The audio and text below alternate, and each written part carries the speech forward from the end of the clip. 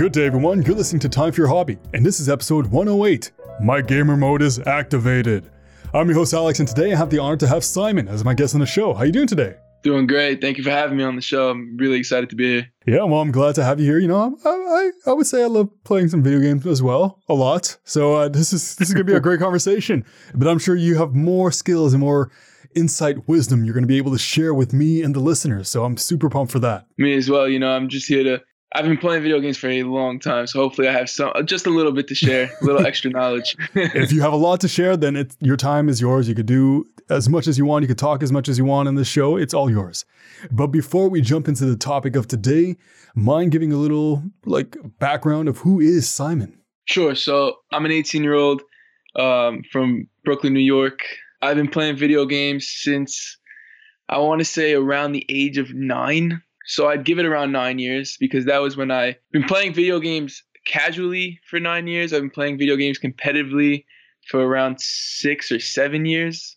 Competitive gaming always it became so enticing to me because I'm a very naturally competitive person. You know, I never like losing. I never like coming in second. I am a sore loser. I'll admit it very, very openly. If I lose, you just don't want to talk to me. I'm just not, if I lose, I lose. And I like to keep to myself for a little bit. So combining the two of my favorite, something that came naturally to me, which is competition, and something that I love doing, you know, taking the time and just playing, you know, video games, specifically Call of Duty. It was like a match made in heaven for me. So I jumped on that pretty quick and ran with that for hopefully as long as I can. And since 2011, there have been quite a few Call of Duty games, so I'm sure there's a lot to talk about, right? Of course. I mean, there's the good and the bad. Exactly. We're definitely going to touch everything, the good and the bad, and the in-between. But before we do that, do you have any social media links or websites, or I don't know, maybe a podcast you'd love to share as well so people can come find you and show some support? So my Twitter is @alwaysaccepted_. Always Accepted is my PSN handle. It's pretty much my alias when it comes to video games. My YouTube is the Extra Innings podcast, where I talk about my second hobby is baseball, born and bred into my blood. So I just go out on there, speak my opinions about baseball. I keep everything, you know, it's very opinionated. You're going to get my take on things. You might not agree with it. But I'm always, you know, open to feedback, positive and negative, because I take it as constructive criticism and I move on with it with my day. So that's where you can find me. And hopefully, if you do check me out, you enjoy your time. What do you mean, hopefully, if they do? They have to. If they're listening to this podcast, they have to. I've been saying this on every episode. Everybody who listens to this podcast has to go support every single guest. It's the law, the Alex law. That's it. Well, that's perfect. I'll put all that in the description below so people can go check it out, show some love, show some support. And now we're just going to jump right into the topic of today, competitive gaming. Now, for people who might not know what it is exactly, what is the difference between competitive gaming and just casual gaming? So to put it in layman's terms, casual gaming is when you just jump on your PS4 or Xbox or even Nintendo Switch, whatever console you have, even a PC. And, you know, you go on to, you know, maybe relieve some stress, pass some time, you know, play a couple games with your friends. But, you know, whether you win or you lose, whether how many kills you get or how many deaths you get, it doesn't really affect you, and it doesn't affect, you know, your interest in the game. You're just going on to have fun. And competitively, I would like to say we always go on to have fun, but you know, we have a second agenda when we turn on our PS4. You know, we're either playing for money or we're playing to get better so we could join a new team or make our team better. You know, because we're competing against other competitive teams, other competitive players, and everything just gets amplified. We don't go on we do care about wins and losses. We do care about our kill to death ratio. We care about teamwork, communication. We care about getting better. So when we go on, we view it more as a job than as an outlet away from your job at home or job wherever it happens to be. So it's kind of like your side job, side hobby, or it's like your main hobby job. Exactly. But you still love doing it, thus becoming it is your hobby, right? Yeah, of course. I mean, first and foremost, before anything, you know, none of us really got into video games because we viewed it as an outlet to make money. it was never, when you start playing video games at 9, 10 years old, even earlier for some people, you're doing it because, you're in school all day and you want to come home and you want to play with your friends online. You want to play a video game that, forget about even relieving stress. It's just something fun to do and something to get away. Video games for me is like a separate universe. You have your real life world and everything happening in the real world. And then you have, a video game world where, it's kind of like a fantasy. You can become a soldier, or you can become, sometimes even like a dragon, or just whatever video game you would like to play. It can take you out of the real world. So I think everybody started as, just a casual gamer. And then some people, you kind of saw what competitive gaming can do for you financially and just as a hobby. And it's great that we live in a time where gaming is becoming more and more acceptable in the mainstream. Back in the days, it was only seen as the geeky people, the nerds playing it. But now it's like, you're not playing a video game? Oh, you should be playing a video game. If you love gaming, and I really, like you said, it really is becoming more acceptable in society. Esports as a whole, there's debates now whether esports is an actual sport and whether esports athletes should be considered professional athletes. And that's something that, 5, 6 years ago, that conversation, that discussion would have never even happened, that debate, because it was a consensus that it wasn't a real sport and they're not real athletes. But now, the debate's kind of moving and it's kind of heading towards the direction that maybe they are real athletes and maybe, what they are doing is a real sport. So it's a fun time to be in this world right now. Other than, of course, we have the whole thing going on, the whole pandemic, but the world is evolving and it's a good place to be in right now. And we're connecting with each other like we are doing right now in this podcast. Exactly. And for you, when did you actually get interested in competitive gaming? Like, was it a person said, hey, you should probably do this competitively? Or was it like an ad on TV or on the internet or anything like that? I always played sports games growing up, and I still do, MLB The Show, Madden, NBA 2K. And then my cousin, who I want to say around 4 years older than me, I played Call of Duty for the first time at his house. I never knew about the game, never even heard of it before. I played it and, I really enjoyed it. Like, I loved it. It became really, once I played it, like, when you love at first sight, that's kind of what it was with me in Call of Duty. So, but when I played it, I realized that I was better than the average casual gamer. So back to my competitive side, if I see that I'm better at something than the average person, I tend to, stick to it as long as I can and try to become even better than I was. I want to say competitive gaming to me became a real interest around 2013, 2014, when I was a casual gamer for about 2 years in that specific field of games, first person shooters. And I decided, maybe I can take it to the next level. And has it always been Call of Duty, or have there been other games you're very passionate about in competitive nature? Competitively, it's pretty much always been Call of Duty. Casually, it's been the sports games. It's been Fortnite. It's been UFC games, all that. But competitively, no matter how many times I try, I tried once to play a Counter-Strike Global Offensive instead of Call of Duty because that specific year in Call of Duty was just a rough game. It felt like an unfinished product. But at the end of the day, Call of Duty just pulled me back in, and I don't think I'm ever going to be able to leave it 100%. So I think Call of Duty will be the game always for me that I'll consider to play competitively year in and year out. And speaking about Call of Duty, now the big crave, well, right now, but this episode's coming out in a few months, but right now it's all about Call of Duty Warzone. Are you into that or against that? What's your take? I don't really have a take on it because, while I think it's great and it's going to bring in a bunch of traffic to the multiplayer scene, I think Warzone and Battle Royale games in general are a good way to take off some steam after a long day of, just competitive matches. It's a way that, but the problem with Warzone for me and competitive players is we're not playing it to just play it. We're playing it to win. Like when we lose in a close situation, like if we're top 5 with, top 5 teams left and we lose, like that just adds more stress onto us. And that might just be because of our competitive nature. But I think a lot of people have competitive natures. So I like Warzone because I know it will bring new Call of Duty fans and new Call of Duty players onto the scene. And that's what we want. We want the game to grow. We don't want it to die out.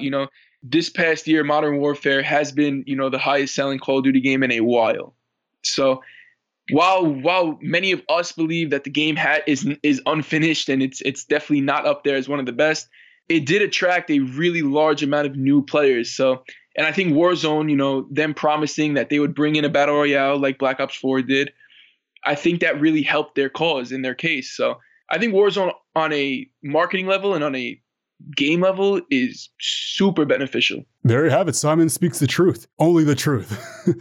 And for you on a personal level, what would you say is the best part about being a competitive gamer? Just the fact that, you have a whole new group of friends online. Like, for me, you have your team, you have your coaches, you have, the people that represent you in the organization. It's just building those new connections. And, you go from the real world where everything is so stressful, especially times like now. And then you can block it all out. You put the headphones on and you're running around in a video game with a gun and enjoying your time. I think enjoying your time is the best thing, especially being a competitive gamer. You're always going to have a core 4 or a core 5 that you're going to run with every single day. You take maybe one day off a week, but those are the guys that, know more about you than probably some people in the real world. So it's just building those relationships on the game, which translate to off the game as well. And speaking about the game itself, Call of Duty can be found on multiple consoles like Xbox, PlayStation, PC. So on that note, what's your take on competitive gaming on a console versus a PC, and maybe in the future on VR? So right now, Call of Duty has a contract with the Sony so that competitive gaming only takes place on a PS4. Right now, I think that is obviously the best route of action, because console gaming versus PC gaming is two completely different worlds. Mouse and keyboard versus a controller. There is some stuff on mouse and keyboard that someone like me as a console player is just it's not physically possible for me to do. I only have so much like radius of movement with a joystick, but a PC player has a lot more movement capabilities when it comes to a mouse, because they can move that mouse 360 degrees and in every which way. But with a joystick, I'm much more limited. So I don't knock PC gamers at all. I think you have to, like me personally, I tried being a PC gamer. I couldn't do it. I wasn't skilled enough to be a PC gamer. I think my mind is just I mapped my mind to the buttons of a controller that when I tried the PC, I couldn't get the AWSD keys to get stuck in my mind to go forward, back, left, and right. So there's no hate towards PC players, but I don't think that PC if a console player is playing a PC player, it's not a fair fight. Let's put it that way. I think the PC player has the advantage 99% of the time. And at the end of the day, it's to each their own, right? Whatever feels more comfortable with you, whatever makes you more happy when it comes to playing video games, whether it's PC, whether it's console, whether it's VR. It's a funny thing for PC because I play a lot of PC games. And even when I'm not playing PC, like I'm at work, my fingers instantly just go to WASD, just naturally sit there.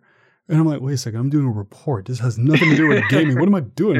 And then I shake my hands like, no, Alex, no. But my hands like muscle memory just going there automatically.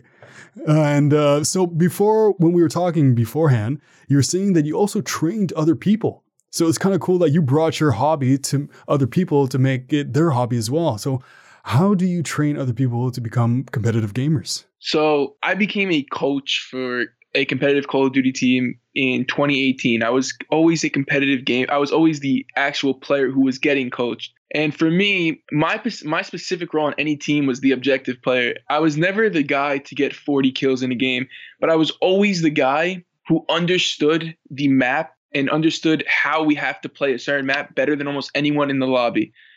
So I decided that, maybe I'm going to shy away from actually playing the game and put my skills to good use and try to help other players understand the game like I do, because my mind works differently when it comes to, playing a specific map and mode.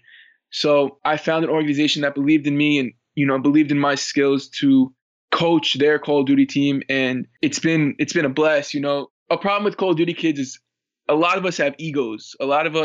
Almost all of us have a very, very strong ego. No one likes to be told that they're wrong. No one likes to be told that, maybe we should do something different. But the way that I try to coach is, I'm not telling you that I'm better than you. I'm not telling you that what I'm doing is right and what you're doing is wrong. I'm showing you a different way to look at things. If you still want to do it your way after listening to me, that's totally fine. But the way I like to train and coach players is if I see something that is just totally wrong, I'm going to tell you. Because if you don't want to hear me out, that's on you. I can only coach as much as a player will let me coach them. So I'll tell you everything I know about a certain thing and everything I've seen watching you play, because I do believe also that, when you're so invested in a game, in a specific, map or mode, a lot of things will fly over your head that you don't even notice. But when I'm watching it in third person and I'm seeing everybody on the map and not just you, there's stuff that I pick up. It's not even negative criticism, because these players that I'm coaching are a better player than me. But I believe in MLB, the best coaches are the ones who are probably the worst players on the field. I believe that I could be one of the best coaches, but it doesn't have to be that I was one of the best players. So training and coaching is probably my favorite thing to do as of right now. So that's cool. So from your hobby of being a competitive gamer, you became a competitive coach, or how would you say? Competitive gamer coach, competitor coach gamer? Gamer coach competitive. Yes. So, one of those three combinations, but that's pretty cool. Have you actually, on that note, have you ever picked up a strategy or a technique from one of the people you coach? Like they have something they do naturally and you're like, oh, cool, I'd like to try that for my own playing style. Oh, of course. The guys I coach, they're better than me in every way. Their reaction time, sometimes their knowledge is better than mine. So I believe that I can learn from them the same way they can learn from me, the same way a teacher can learn from a student. Yeah, there's definitely. Every single time I coach my guys, there's always something that I'm going to pick up from one of them. And I'm sure you encourage them not to cheat, but cheating does happen. I hope it's not often, not from your players that you coach, but from just gaming community. Like everybody's witnessed it at least once online. If you play any type of game, auto aim or anything like that, have you ever encountered cheaters while in a competitive game? In a competitive setting, I have not. The casual gamers, the casual scene, definitely 100%. There's times where you just go in and the second you spawn in, you die because someone's aimbotting or someone's wall hacking or spin botting. But a competitive scene, we try to really keep that practically to zero. We try to minimize the number of cheaters. And the second if we do ever find a cheater, it's not just we don't just report him. We try to tell the entire community not to play with him, not to consider him for a spot on your team because he's a known cheater. Because competitive integrity is something that's really important to a lot of competitive players. And if you're going to completely violate that by trying to get a slight advantage, we just don't want you in our community. It's just you don't fit in with us. And it's kind of like, if you think about it, you know how, let's say in track and field, you have a team of 4 doing the 4x4 100-meter race. If one person is caught doping, then the whole team gets penalized. So basically, if you have one cheater on the team, everybody gets the consequence. So it's better to have a team with no cheaters and everybody respects each other, and it's communication's key. So, but it's almost like I'm telling you this, but you're the coach. You should be telling me this. If you're playing if you're at a tournament setting, then yeah, the whole team would be disqualified. But if you're playing a scrim, or if you're playing, just a practice match, and then if you find it in the practice match, that player will definitely get disqualified.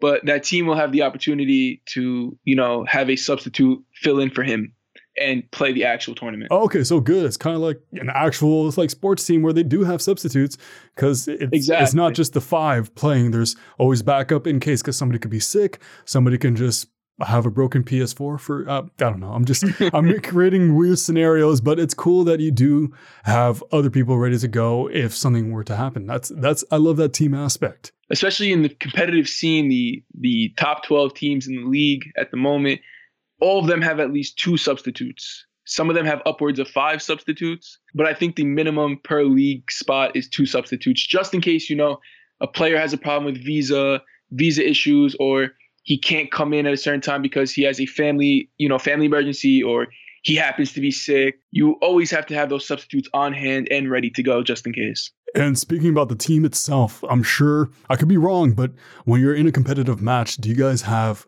code words to run formations or do plays or signal that something's happening at a certain distance or something's happening? Every spot on the map has a different call out. For example, in this game, on a certain map, there's a section on the map it's called L. So there's a top L and a bottom L. And if you see someone top L, you the way Call of Duty players call out, it just happens to be that, we'll be like, he's top L. Like, we'll call it out multiple times.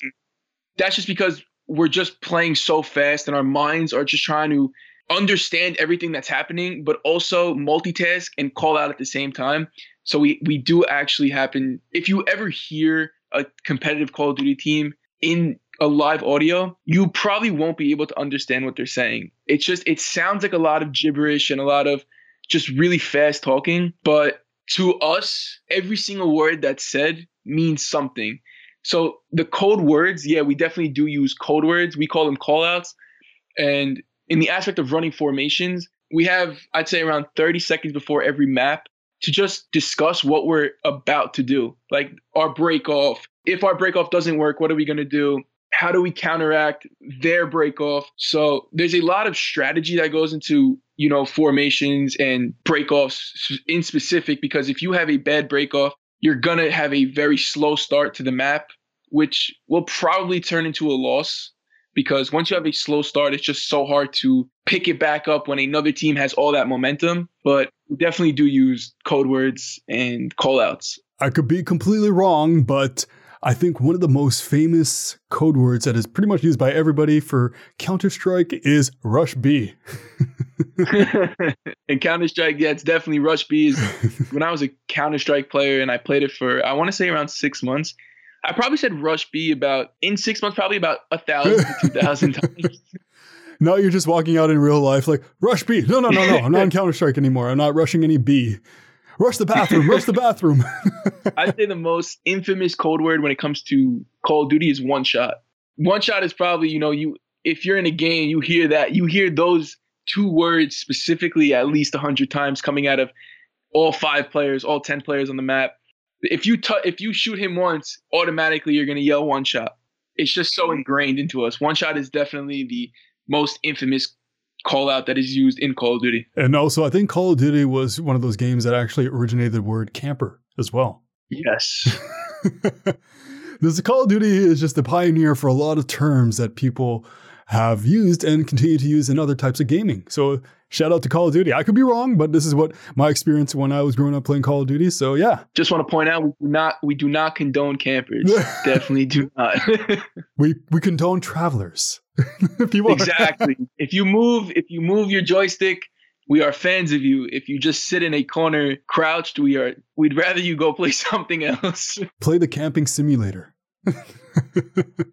For you, what usually goes into your routine to become a better player? Like, how do you train? How often do you train? And what's your techniques? So every single day we play around, I want to say 4 to 5 hours. 4 to 5 hours per day, times that by 7. It's around 25 to 28 hours a week of strictly being on your PS4 playing the game, whether it be a scrim versus another team or just playing casually, because playing casually can actually make you a better player. You can warm up your shot doing that. You can experiment new things in a time where in a setting where it's not competitive, so it doesn't really matter if you do well or don't do well. So I think being a casual gamer is a huge aspect of being a competitive gamer. It's very crucial. But so we'll play for around 25 hours a week, and then we'll watch we'll watch our VODs, which is just a replay of our 25 hours. And so if we're scrimming against another team,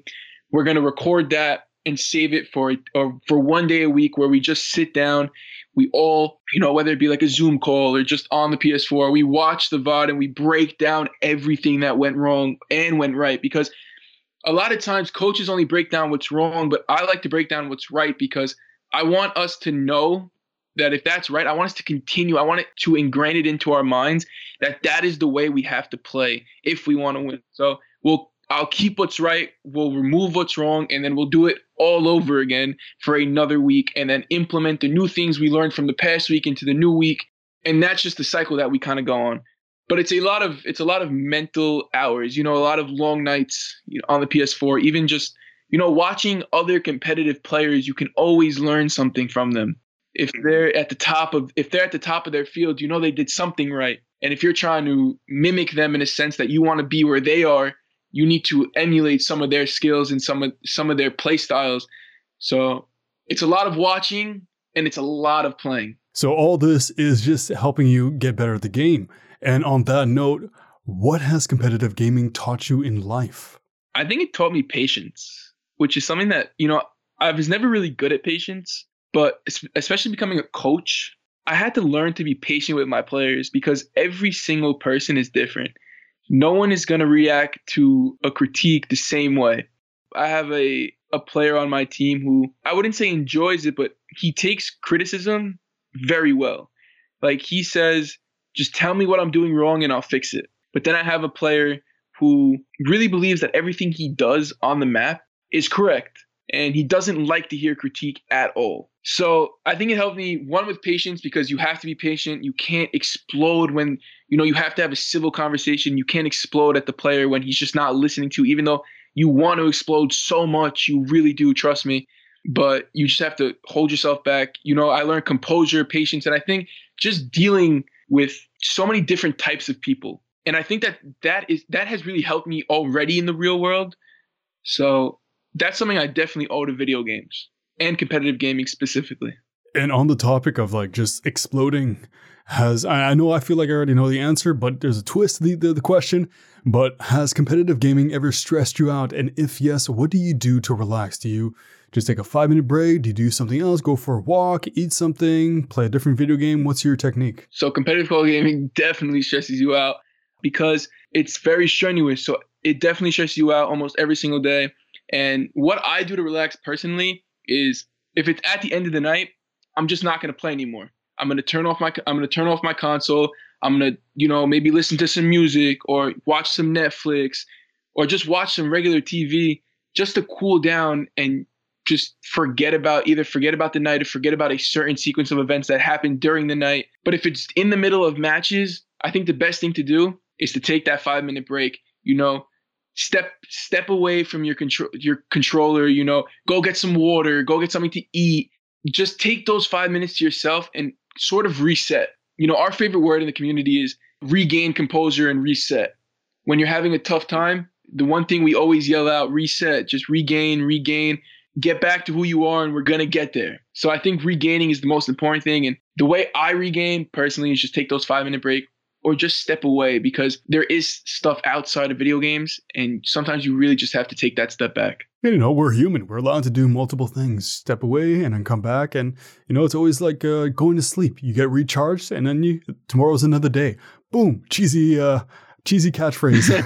It's true as ever, though. That's definitely true. And for you, what was your biggest challenge when you first started doing competitive gaming as a hobby? Just finding the role that you are, because you don't want to try to be someone you're not when it comes to, especially in coming to competitive gaming. You don't want to try to play the role of a Slayer when you just don't have the skill set to do that. And that's what I try to do, because everybody wants to be the Slayer. Everybody wants to get the most kills in the lobby. Everybody wants to, quote unquote, play the best out of all the players in the lobby.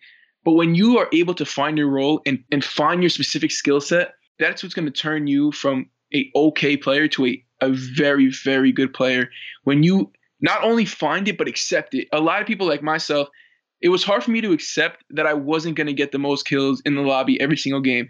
There will always be players that are better than me. I will never call myself the best Call of Duty player in the world, because it's just not true. So the biggest challenge to me was accepting that I'm not the best player and understanding that I can learn from better players and try to, push my game to the next level. Because like I said before, egos are a huge part of Call of Duty players. And I think people in general, I think everybody has an ego. No one really likes to be told that they're wrong. No one likes to be told that you're not the best at something. But once you're able to accept that you're not, it gets so much easier to learn. And then you just strive to be a better player. And that's what will actually put you to the next level and push you over the hump. So it almost sounds like you don't have that challenge anymore. So what is your current challenge? Current challenge right now is to just accept losing. That's something that, even though I've tried so long to accept it, losing to me, and by accept it, I don't mean accept it as okay. Accept it as it's okay to lose as long as you can gain from it. I don't believe there's really anything in life that's like a lose-lose experience, because losing in real life is not a real thing. You either win or you learn. There's no losing. You win and you win, or you lose and you learn from that loss. if I can learn something from a loss, I don't consider it a loss. I consider it a learning experience that I can put into a winning experience down the line. If I can instill something that I learned from a loss into my mind, I know it will benefit me later down the line. So that's something that is my current challenge, is just understanding that a loss is not just a loss. It's something that I can learn from, and it's something that I can take from. And that's something that's especially it's very hard for me in the real world and in competitive gaming. No, I completely understand. You know, for me, I didn't lose my hair. I gained aerodynamic. Yes. There you go. The optimistic point of view right there. I tend to talk about my bald head a lot, but you know what? I'm using it to my advantage. And now for probably the most intense question, but you know, it has to be asked. What are some misconceptions about people who are competitive gamers as a hobby? That we are athletes. We might not be physical athletes, but the way our mind has to work and run 24/7, we definitely put the time in that professional athletes do. You know, we play 25 plus hours a week. We watch at least 10 plus hours of film. We go over that film for another 5-6 hours. We definitely are professional athletes. And I think esports is a real sport. I truly believe that esports players are athletes and esports are a real sport. And another misconception about us is we're not nerds. You know, some of us might be, and there's nothing wrong with that. You know, I was a nerd. I still am a nerd when it comes to, I was a nerd in school. I was a nerd just in general, you know, when it came to book smarts and all that. Never thought for once in my life that being a nerd was a bad thing. So, but we're not all, you know, we don't sit here and just waste our lives. We don't do that. That's not what we do. We're trying to build something for ourselves. And for some of us, it works. For some of us, it doesn't. And then if for the people who doesn't, we move on to bigger and better things. And at the end of the day, you should do what you love doing, right? that's the moral of the story. And so I asked this question at the beginning of the episode, but I'll ask it again at the end. Do you have any social media links, websites, or projects that people can come check out to just show some love? Yes. So once again, my Twitter is @alwaysaccepted_. If you have any questions about whatever I talked about in this podcast, if you want me to elaborate on anything I said, please just DM me on Twitter. I always check it. I'm pretty active on Twitter. And my YouTube channel is The Extra Innings Podcast. That is a podcast where I talk about baseball. You're going to get all my opinions. You're not going to like all of them, but you definitely will hear all of them. And I love to debate. Debating is one of my favorite things to do. I love to have a civil conversation between two people, and I like to talk to people who don't have the same views as me, because I'm not trying to sway you to my side. I want to hear your side, and I want you to hear my side. And if we come to an accord, that's great. And if we can't, we're going to move on, but we're going to have more knowledge on the other side of things. And that's something that, you know, knowledge is the key in life to really anything. The more you know, the better you will do, the more you will succeed. So please, if you ever want to talk, DM me. Just don't shout. Talking, don't write in cap locks. That's the only thing. And now for the last question. Do you have any questions for me about competitive gaming as a hobby? You know, I wanted to know, before I came on, what did you think of competitive gaming? Well, as a whole, I'm like, back, let's say 20 years ago, I didn't think it was a thing. But as I got older, I'm like, yeah, it's definitely a thing. And people do it and they enjoy it. That's the thing that I realized, that anything can be competitive. At the end of the day, I can be a competitive brush thrower. I'm not comparing competitive gaming to competitive brush throwing, but I'm saying anything that has a passion and has a lot of people who enjoy doing it can become competitive, and it can be accepted within any community. So yeah, I honestly think competitive gaming as a hobby is something that is beautiful and is growing, and it actually brings a lot of people together. And especially because back in the day, I grew up with couch gaming. So I would only play with my friends on the couch, which I loved. But nowadays you can play online with other people, and you can just build that community aspect. And you can even build a team with somebody who lives 2,000 or 3,000 or multiple thousands of kilometers or miles away. And you just create that friendship. So I love that energy, because people from around the world might have the same view as you, and you can just work together. So I'm all for it. But I totally agree with that. I mean, you know, you can connect with someone who's literally across the world, someone who you would have never, ever connected with in your life if it wasn't for video games. Just that relationship, the relationships and friendships that you can build and the bonds you can build, that's something that will always bring me back to video games no matter what.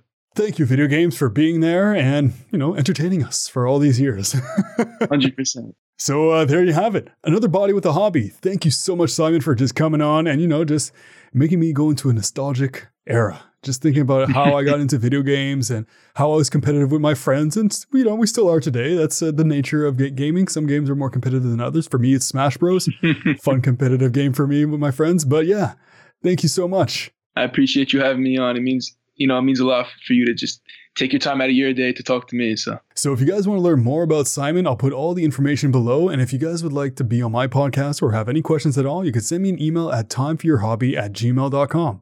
And of course, if you like the podcast, leave a review. I always accept reviews. And if you want to show some more support, it's always optional. I sell merchandise on Redbubble and I also have a Patreon. So all these are optional. You don't need to do it to enjoy the show. The show is still going to come out, so it's there if you want to. So once again, thank you so much, Simon.